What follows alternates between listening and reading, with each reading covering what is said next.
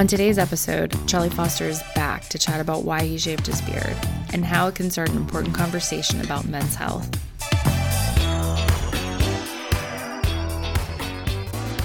So it's No Shave November. You look completely different from any time that we've ever seen you before.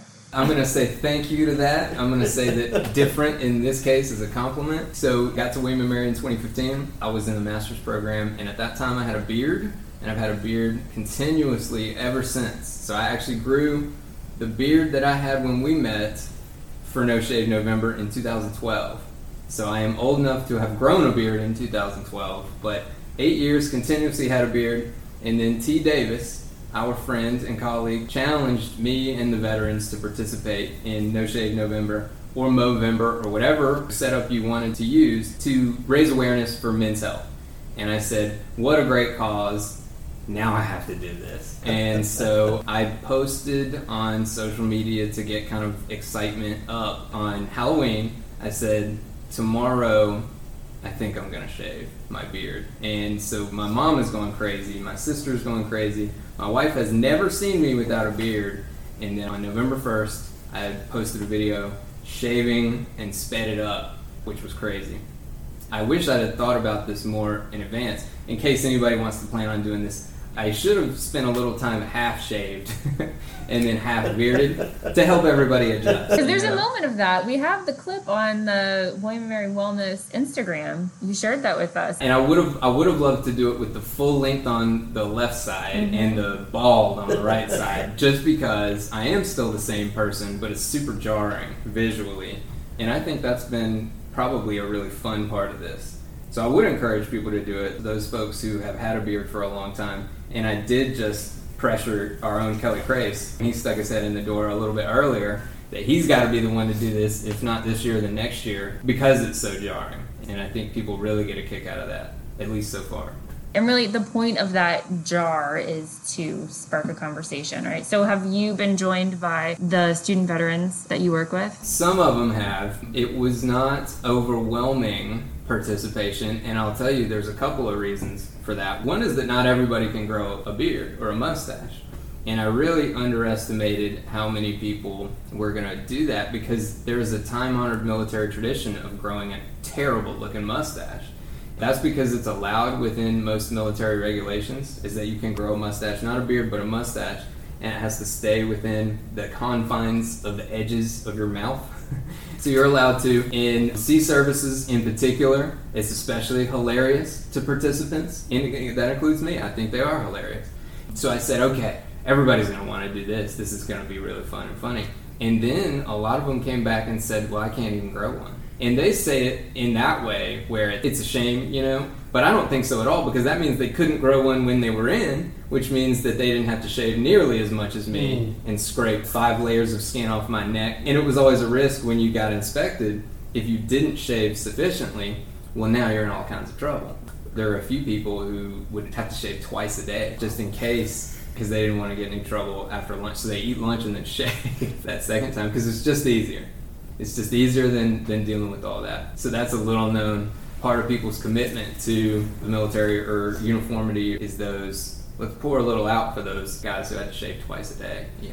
I just thought about something. Considering like your polished brass, polished shoes, the neatness of uniform, how did the beard piece fit in as far as, was it equal to those? Was it more important, less important?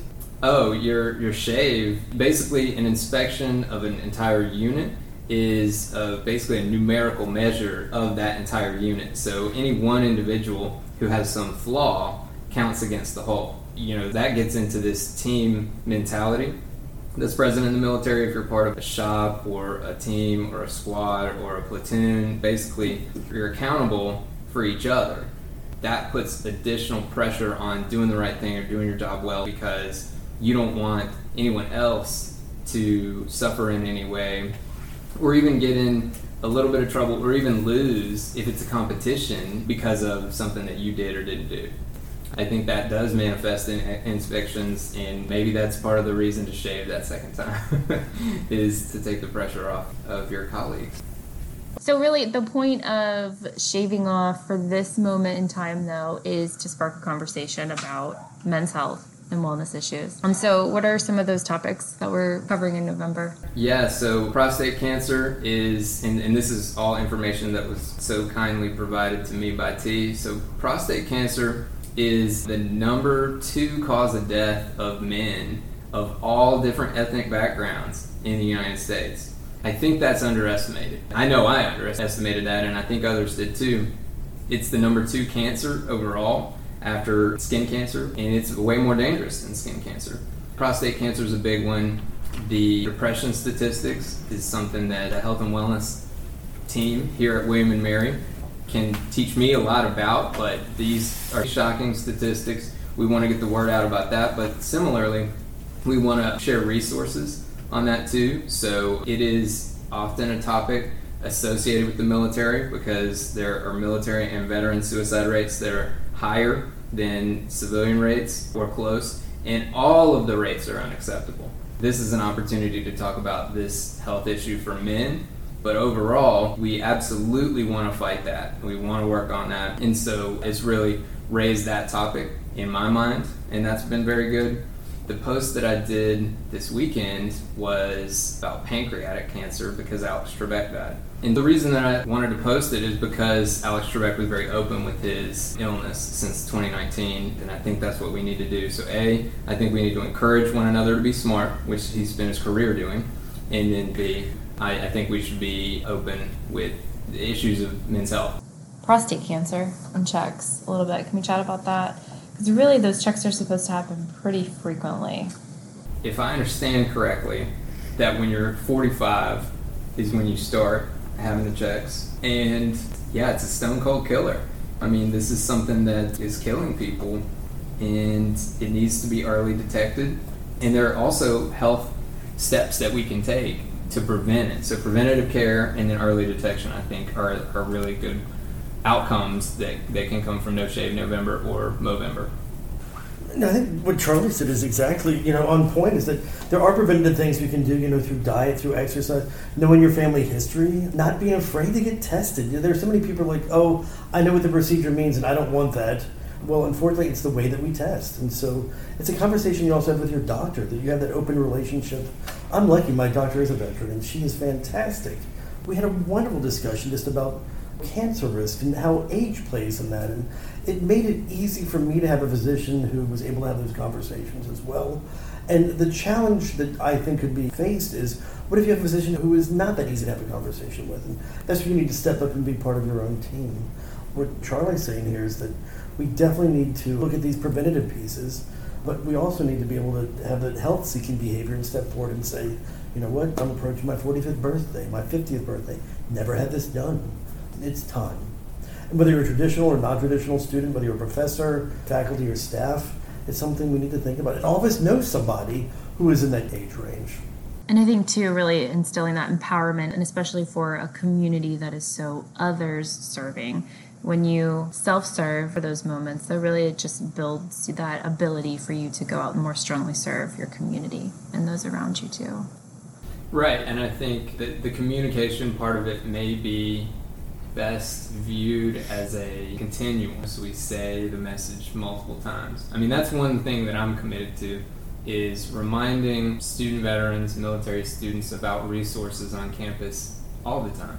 When they get here, for new students, but also, hey, the VA actually pays for tutoring this semester and next semester and the semester after every single semester.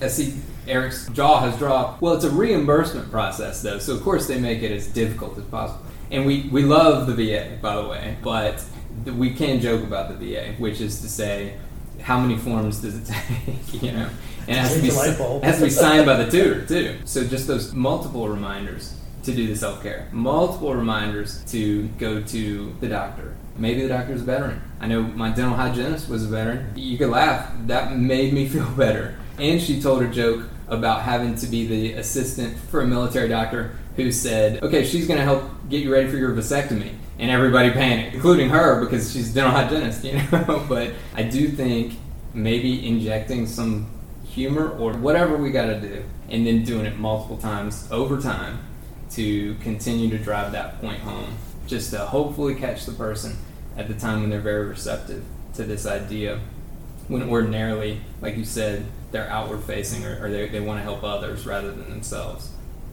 I think one of the things that we face in public health is there's that perceived susceptibility is, well, I'm not 45 yet, or no one in my family's ever had this, or it's not that bad, you get surgery if you get it. And there's a perceived risk, well, it's not as bad as people say it is. There are the perceived benefits of, okay, well, what are the benefits if I go get tested? And, early detection. What are the benefits if I eat more fiber or do a little bit of family research? What are those cues to action where we get those email messages, where we see those posters, where our COs or professors, somebody is saying, hey, don't forget to get tested. That's important. And then how do we have that self-actualization piece of, I can do this. I've got the knowledge, I've got the attitude, the commitment to change that Charlie's talking about, I've got the skills that I need. Bam, that's how it happens. And it's figuring out, where are you on that scale? Is it you don't have the knowledge, you don't know about the susceptibility, and we can help plug in some of those points, or SVE can plug in some of those points.